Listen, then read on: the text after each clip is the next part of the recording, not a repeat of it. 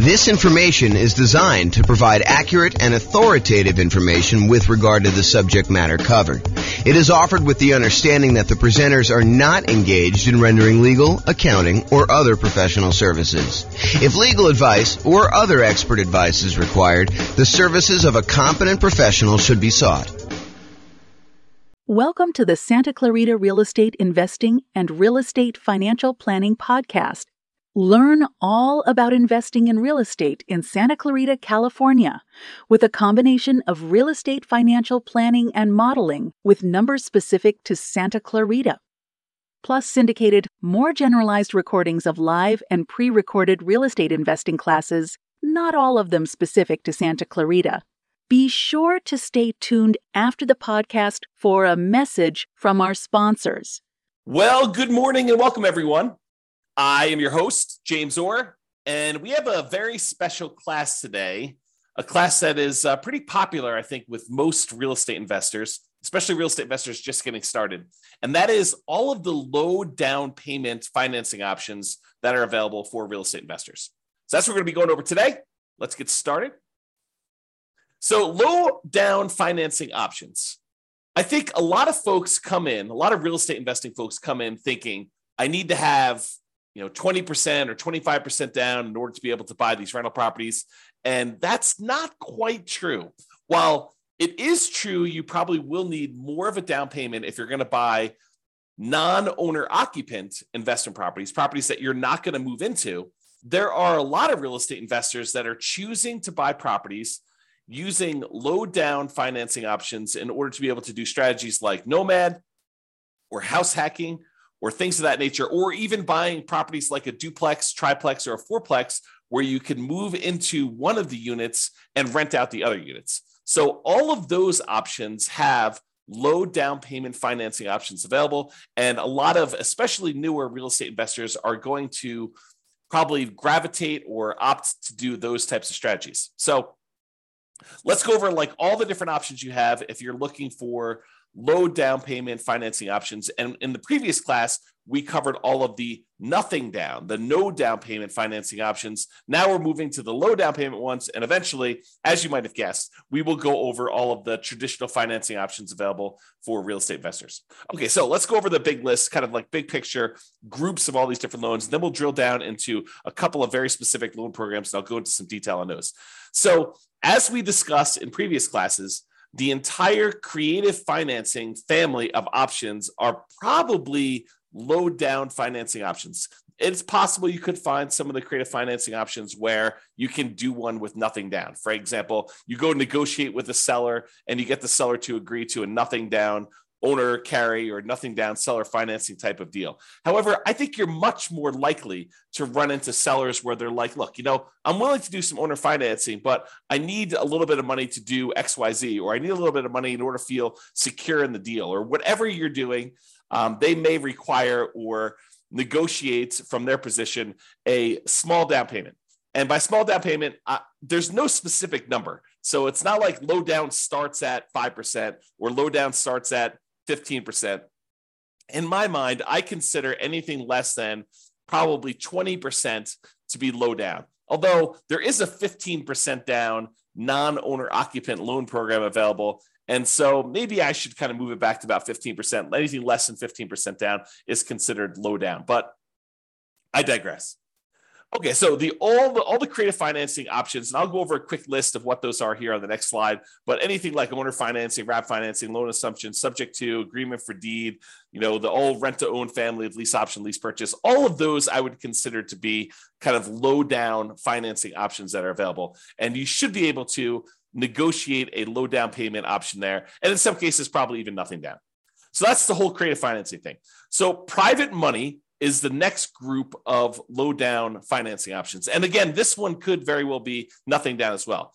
Private money, in my mind, is slightly different than hard money. Hard money are loans that people in the business of making commercial real estate loans are doing. So someone who is in the business of loaning private individuals or LLCs money in order to be able to go buy properties. Most of the time it's for buying fixed out properties, although there are some hard money lenders that will do like acquisition financing, especially if you're doing some type of like BRRRR strategy or something like that, although that's sort of fixed up as well.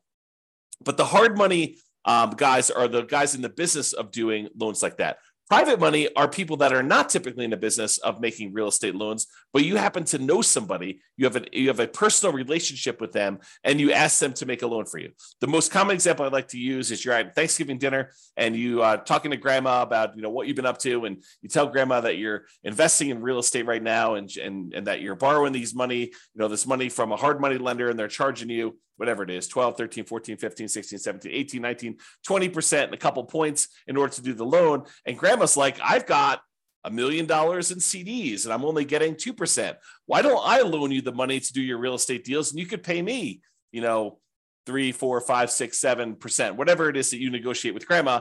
And grandma wins because she's getting a higher interest rate than she's getting on her CDs. You win because you're no longer paying hard money loans and you're also helping to support grandma. So the thought is you go to a private individual, someone that you have a relationship with, and you ask them if they're interested in making usually secured loans on real estate. It doesn't have to be secured. You can do whatever you want. You can structure this in a number of different ways, but that's typically how private money works. So when you're doing that, when you're talking to grandma or your uncle or your best friend or a business associate from work, or that has got some money in CDs or whatever that they're considering as an alternative investment, then you can go to them and talk to them about what the options are for your particular deal. And I think in a lot of cases, you will be able to negotiate either a low down payment or in some cases, nothing down on those. And again, this is all based primarily on you negotiating. Of course, the quality of the deal obviously helps. I shouldn't say that. Sometimes it's not the quality of the deal at all. It's the relationship. It's the trust you have with that person. But in a lot of cases, the quality of the deal is going to help on those as well. So basically, it's based on your ability to negotiate as to whether or not the private money deal will be nothing down or low down payment, or maybe they want 50% down. And then in those cases, maybe you decide to use them or maybe you decide not to use them. Okay, and so we talked about private money. Hard money is the other option. Again, these are people that are in the business. It's very likely you'll be able to negotiate a low down payment option from a hard money lender. A lot of times they want you to have a little bit of skin in the game, although there are definitely some that are willing to do stuff with nothing down if the deal is strong enough in most cases. So if the deal is really, really good, a lot of times you can negotiate nothing down in the deal. However, in a lot of cases with hard money lenders, they're going to want to see a down payment. They're going to want to see you have something invested in the deal so that they know that you're likely to kind of complete the project. And these tend to be the private money ones. They could be, you own or occupying a property, or someone going and buying a commercial property, doing a fix and flip, something that they're not going to move into. However, with hard money, they're usually going to exclude any owner-occupant type properties that you personally would be moving into. It's okay if you have a tenant move in, but they usually don't want to get involved in the laws related to making consumer loans for an owner-occupant, and so they will typically try to avoid those. You may find one that is willing to make an exception, or one that doesn't know about this, or one that doesn't care, but I think a lot of hard money lenders are going to avoid trying to make owner-occupant loans for that reason. Okay, so did we cover hard money loans? Very likely to be able to negotiate low down payment. In some cases, nothing down based on the quality of the deal. I think we talked about that when we talked about private money. It still applies to hard money, typically commercial properties. So it's not typically good for house hackers or nomads. And for those that don't know, some people just kind of jump in the middle, and this may be the first class they're listed to. House hackers are people that are buying properties where they are renting out part of the property that they're living in. The most common example is someone buys a duplex, they live in one of the units and they rent out the other unit. But it could be you buy a single family home and you rent out different bedrooms as another example of house hacking. Nomading is different. Nomading is when you buy a property as an owner occupant. You get owner-occupant financing, usually with nothing down, 3.5% down, 5% down, 3% down, something like that, where you move into the property. It is a requirement of the lender that you move into the property. If you don't move into the property, it's considered loan fraud, and it's a big deal. Don't do loan fraud. So you put 5% down as an example. You move into the property. You live there for a year. The year is a requirement of the lender. When you go and get the loan, they're going to have you sign a piece of paper that says you're agreeing to occupy the property for at least a year. So by signing that document, if you don't stay there a year, that's loan fraud. It's called occupancy fraud. So don't do that. So you live there for a year, but once the year is up, you can take the property and you can then convert it to a rental property, move out, put tenants in the property, and continue the process of buying your next property, probably with 3%, 5%, 3.5% down. Acquire the next property, live there for a year, and then convert that one to the rental. So the nomad strategy is systematically buying a property as an owner occupant, living in the property for at least a year. Sometimes it's longer if you need to save up more for a down payment. Then when you're done living in the property, you convert the previous one to a rental, you buy another owner occupant property, you move in, and you repeat the cycle until you have as many rental properties as you desire. So that is the nomad strategy. And you can nomad and house hack at the same time. Imagine for a minute, you owner occupy into a fourplex, you rent out 3 of the units, and then after the year is up, you move out of the fourplex and you go buy a single family home and you repeat the process. Or maybe you buy a single family home, you get roommates while you're living there for the first year. And then once the first year is up, you move out, maybe you bring your roommates with you, maybe you replace yourself with another roommate where you were living or whatever you decide to do. But that is the idea behind nomading and house hacking at the same time. Okay, so a lot of the no and low down financing options, the traditional ones, the kind of more conventional, go to a mortgage broker type of loans you're going to get, are good for house hackers. Those guys that are renting out bedrooms or buying duplexes, triplexes, or fourplexes and renting out part of the property that they're living in, or they're for nomads who are buying a property as an owner occupant, moving in, living there for a year, and then converting it to some type of rental. So the two primary low down financing options for house hackers and nomads, real estate investors that are using that strategy, are FHA financing. And FHA financing is a 3.5% down loan program that we typically use to buy single family homes, but you could also use them to buy duplexes, triplexes, or fourplexes. You cannot use them to buy 5 units or more. That's a totally different loan program. But if you want to go buy a single family home, a duplex, triplex, or fourplex, you can use FHA financing, a 3.5% down loan program, in order to be able to do those. The other typical low down financing option for house hackers and nomads is the conventional loan, and that's a single family home only product for the low down payment options. You could do conventional loans for these higher with higher down payments for multifamilies, but typically if you're doing the low down option, it's going to be for single family home only. And then sometimes you'll be able to get down payment assistance in addition to getting the loan. So for example, in some real estate markets, not all, but in some real estate markets, you'll find local down payment assistance programs that combine with an FHA loan program where they don't require 3.5% down anymore. They may require 1% down or $1,000 down or something like that. And the down payment assistance program helps you with the other 3.5%, the other part missing from the 3.5%. So that's a different strategy to think about. Okay. And then there may be, I won't know, but there may be banks that are local to you, like local community type banks that also offer low down payment programs or nothing down loan programs, if you could find those too. So maybe your local credit union has a 3% down or 5% down loan program that is slightly different than the FHA or conventional loan program. So you may want to check with them as well. All right. So that's the big picture overview of the low down financing options. Just a quick review of what the creative financing ones are. I sort of gave you this list already, but I will share them with you. And then if you think any of these sound interesting to you, you'll want to dig into more. But the creative financing ones that probably are low down: owner financing, where you get the seller to act like the bank. Those could be low down.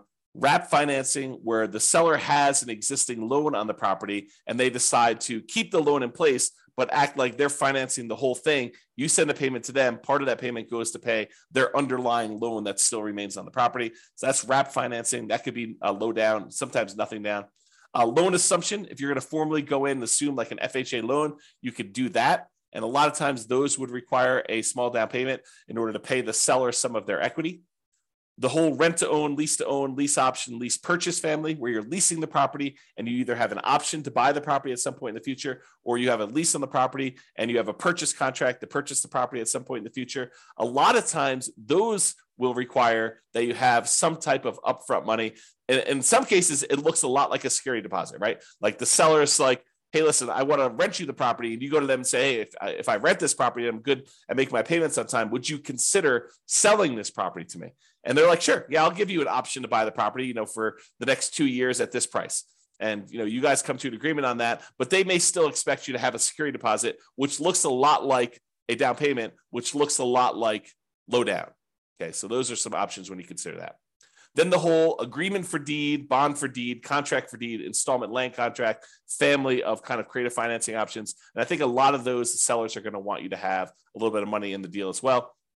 And then buying properties subject to the existing financing, where the seller deeds you the property, they leave their existing loan in place or liens on the property for that matter, but they leave their existing loans in place on the property, and you buy the property with that loan still in place, subject to the existing financing that is on the property. And in those cases, I think some of the sellers are going to negotiate some type of low down payment on those as well. Okay, so that's sort of the creative financing family of options and how they kind of relate to being low down. All right, so let's talk about two different loan programs, the FHA loan program, which we'll talk about in detail here, and then the conventional loan program. So we'll go over just a little bit of detail about these. Of course, the place to actually get the information on this is to go talk to your lender. So if you think you're going to be doing the FHA loan program, I give you some really basic information. I'm not a lender, and you're going to want to go talk to your specific lender and get the most current up-to-date stuff, because this stuff can change. I'll kind of point out a couple of recent changes that my lender told me about. Matt Weaver from Excel Financial provided me some updated information on the conventional loan program here just a few minutes before I made this presentation. So you can kind of see, though, that you want to talk to your lender and make sure that nothing has changed and get the most up-to-date stuff. And maybe you fall into one of the more unusual exception situations, which I'm probably not going to cover here. I'm not going to go over all the different things. You can go online, you can download the requirements for these loans, or you can call your lender, which is a lot easier, and just talk to your lender about the specifics. All right, so the FHA loan, Federal Housing Administration loan, FHA, it is what I would refer to as nomad approved. I like these loans for nomads who own properties, especially if you're a nomad buying a duplex, triplex, or fourplex. Of course, you can do house hacking with this as well. So it's usually 3.5% down. You can put more down. The terms of the loan will probably improve if you put more down. The PMI may change. When the PMI falls off, may change. So the 3.5% down is the minimum you can do. And a lot of folks are going to choose to do the minimum in this particular case. So 3.5% down for an FHA loan. It is usually a fixed rate loan with private mortgage insurance, what FHA loans call mortgage insurance premium, MIP. So PMI is private mortgage insurance. It's insurance that you pay to protect the lender in case you default. So the lender really says, look, I'd prefer it if you put 20% down. But you say, look, I don't want to put 20% down. They're like, okay, well, I would be still willing to make you the loan if you put less than 20% down, but I need to feel protected. Usually I feel protected when you put 20% down. That way, if you decide not to make payments and you default and I have to foreclose, then I'm likely to get all my money back. But if you only want to put 3.5% down, then if you default and you don't make your payments anymore, I might be forced to foreclose on you, excuse me, and I might actually have to take a loss on the property. I'm going to put myself on mute for a second and cough to clear my throat. 1 second. Okay, I'm back. And I'll take a sip of water as well. So the lender says, usually I'd like you to have 20% down. In this case, you don't want to put 20% down. You only want to put 3.5% down. So I'm willing to still make you the loan. But what I want you to do, I want you to pay this third party, this insurance company that will insure me in case you default and I have to foreclose and I don't get all my money back. And so you're paying for an insurance policy because you chose not to put 20% down to protect the lender who would have preferred you to put 20% down. But since you didn't, they're willing to make you the loan as long as you have insurance that protects them in case you default and they have to foreclose. That's what PMI is. And so in this case, the mortgage insurance premium that comes with FHA loans, it's a little bit different than the typical mortgage insurance, the private mortgage insurance that you get with conventional financing. What's different is when you put 3.5% down, the mortgage insurance premium never goes away. With conventional financing, a lot of times when you get below 80% loan to value, that mortgage insurance payment that you're making each month would go away. So once you get to a certain point where the lender now feels protected and they no longer need the insurance, you no longer need that, make that payment. With FHA, that doesn't happen. With FHA, the mortgage insurance premium remains there for the life of the loan. So in order to get rid of it, you'd either need to sell the property or change the financing you have on the property, either pay off the loan completely or refinance out into a different loan product completely. Okay. So usually with FHA, 3.5% down, they're going to require some type of PMI on the loan, and it can't be canceled. You must refi the loan to get rid of it or sell the property or pay it off in order to get rid of PMI. Usually it's 640 plus credit scores. However, there are some exceptions for FHA that you can go down to 580 in some cases. So this tends to be the loan product that if a client's got some credit challenges, the lender's probably going to suggest, because it tends to be the loan product you can get where the interest rate doesn't get impacted by low credit scores. Although maybe that's changed, you go check with your lender, but that's my understanding. If you happen to have had a bankruptcy, it's a 2-year waiting period since your bankruptcy filing in order for you to get an FHA loan. If you've had a foreclosure, it's typically a 3-year waiting period for you to be able to get an FHA loan. So if you've had a bankruptcy and or foreclosure, realize that you're going to be waiting either 2 or 3 years, depending on which one was and kind of the later of those dates, if you kind of think about it that way. If you're like, hey, James, does this start when I file my bankruptcy, or my bankruptcy is kind of discharged, or when it goes to court or anything like that? I don't know the answer. Go talk to your lender and find out exactly when that happens. Okay. And the other thing, don't go look this up online. Go talk to an actual lender who's making these loans, because you may go and see like a forum discussion where someone tells you a number and that's not right. It may have been right for their particular situation because they may have had something exceptional going on, but you want to talk to the lender about your specific situation, and just call a lender that you're going to be working with, get the loan, and they'll tell you what the real deal is for you and your specific situation. Okay. So we talked about bankruptcy, foreclosure, we talked about credit scores. For FHA loans, you must owner occupy the property. You must move into the property. You must live there. So if you're getting a single family home, you got to move into the property. If you're getting a duplex, triplex, or fourplex, you need to move into one of the units. So you could buy a duplex and move into one side and rent out the other. You can move into a triplex, move into one side and rent out the other 2 units. You can do a fourplex, do the same thing. Okay. They do have maximum loan amounts by county. So realize you may be limited in the most you can go to with FHA financing with these maximum loan amounts. You can typically only have one FHA loan at a time. There are exceptions to this. For example, I think if you inherit a property and your parents or whatever it was, whoever is passing the property onto you, if they had an FHA loan, you can have 2 in place at the same time in that particular case. You could also, my understanding is, if you move to a different city and the distance is more than, I don't know, whatever it is, I'm going to make it up, but go check with the lender, 100 miles. If you move 100 miles away, you can get another FHA loan in a new city. But again, check with your lender. There may be more exceptions, but most of the time you can only get one FHA loan, which is frustrating for some people who come into this for the first time. They're like, I'm going to go buy 10 fourplexes and I'm going to get FHA financing on each of them. Maybe not. That's going to be tricky to do. It's going to be really hard to do. Is it possible? Maybe. I mean, maybe if you hit all the exceptions and you move 100 miles away and you buy another fourplex, and you move 100 miles away again, buy another fourplex, and maybe you get married and your spouse has a couple and they did the same thing, or who knows, right? Like, could you get 10 fourplexes with FHA loans? Maybe, but I would not plan on it. Usually we plan on doing one because that's usually the limit. There is a version of the FHA loan that allows you to finance repair costs. So if you're buying a property, you're trying to do like a BRRRR strategy, although it's not exactly a BRRRR strategy because you're borrowing the money up front, but sometimes that strategy where you're going into a property that needs work and you are looking to borrow the money to do the repairs. Like you found a property, but it's just really a wreck.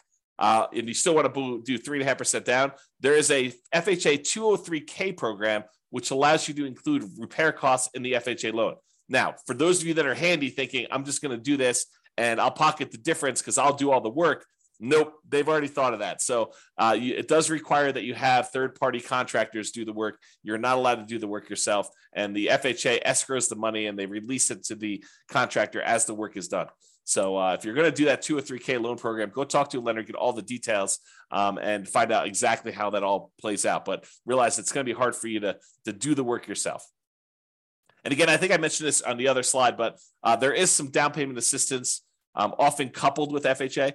It may not be available in your local marketplace, but if your local marketplace has down payment assistance programs, you may be able to use this in conjunction with your FHA loan so that part of the 3.5% is covered by some type of down payment assistance program, whether that's a loan or a grant or something like that. You'll have to go find out what the details of your specific program are, but a lot of times they're combined with the FHA loan program. And if you're trying to get the seller to help cover some of your closing costs, the FHA loan, I believe, has up to a 6% of the purchase price as a possible seller concession.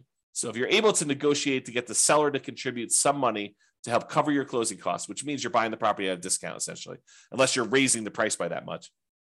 You're getting the seller to agree to contribute some money towards your closing costs. You could do up to 6% of the purchase price in order to get that on an FHA loan. There's a limitation to max out at 6. Usually we're not anywhere near that, just so you know.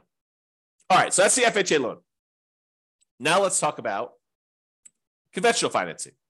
This one is also Nomad approved. I really like this one for doing Nomads. In fact, this is probably the most common Nomad loan program. If you're going to be doing that strategy where you buy a property, move in, live there for a year, then you convert it to a rental, the conventional financing loan program, 5% down especially, is your most common version of that. So this is conventional loan, Fannie Mae, Freddie Mac, you may have heard described as those.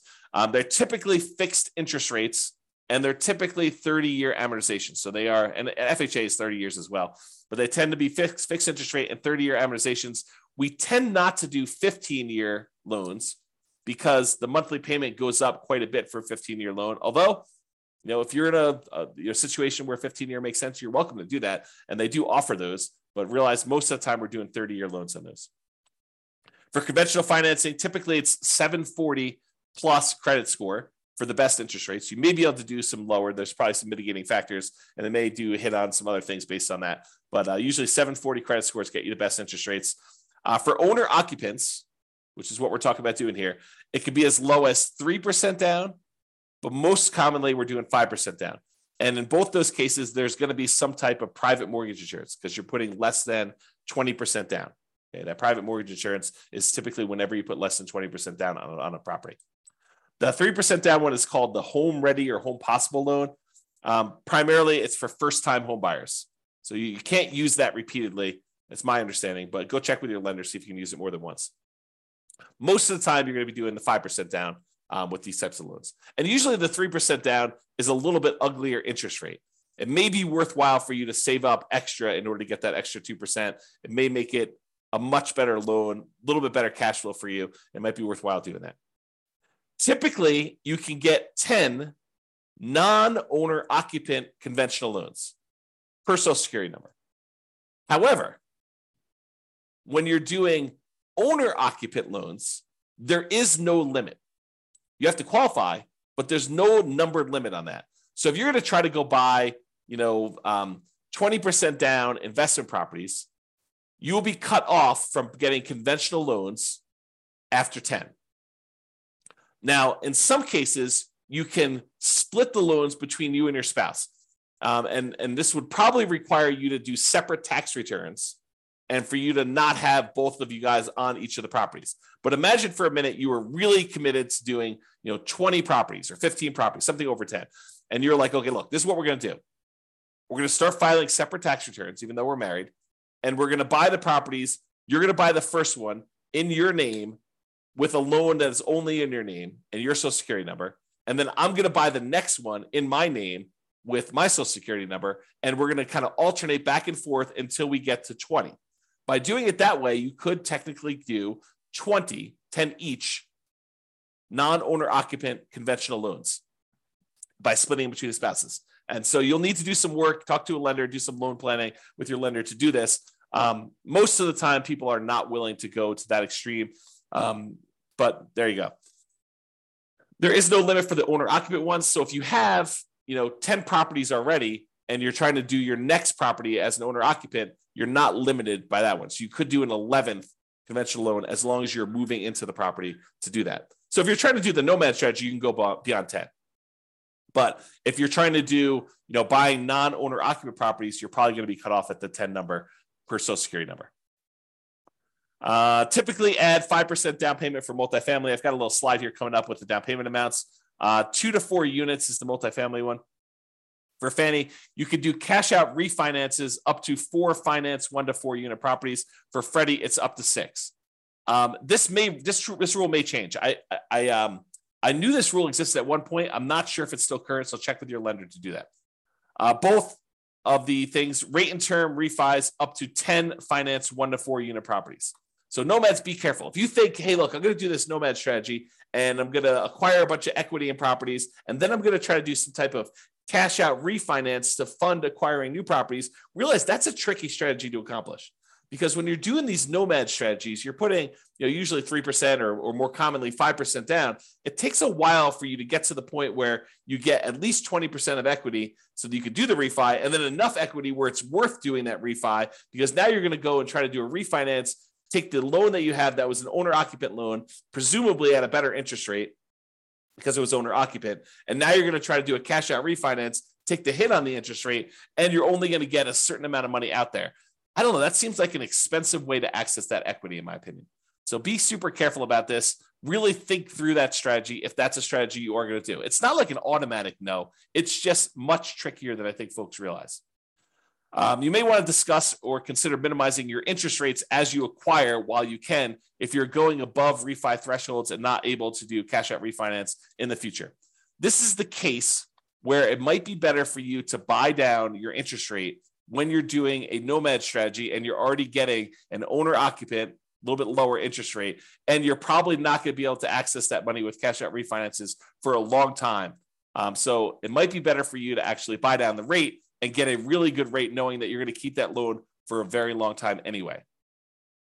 And I think Matt told me this. I think you could do a rate and term refinance immediately after closing.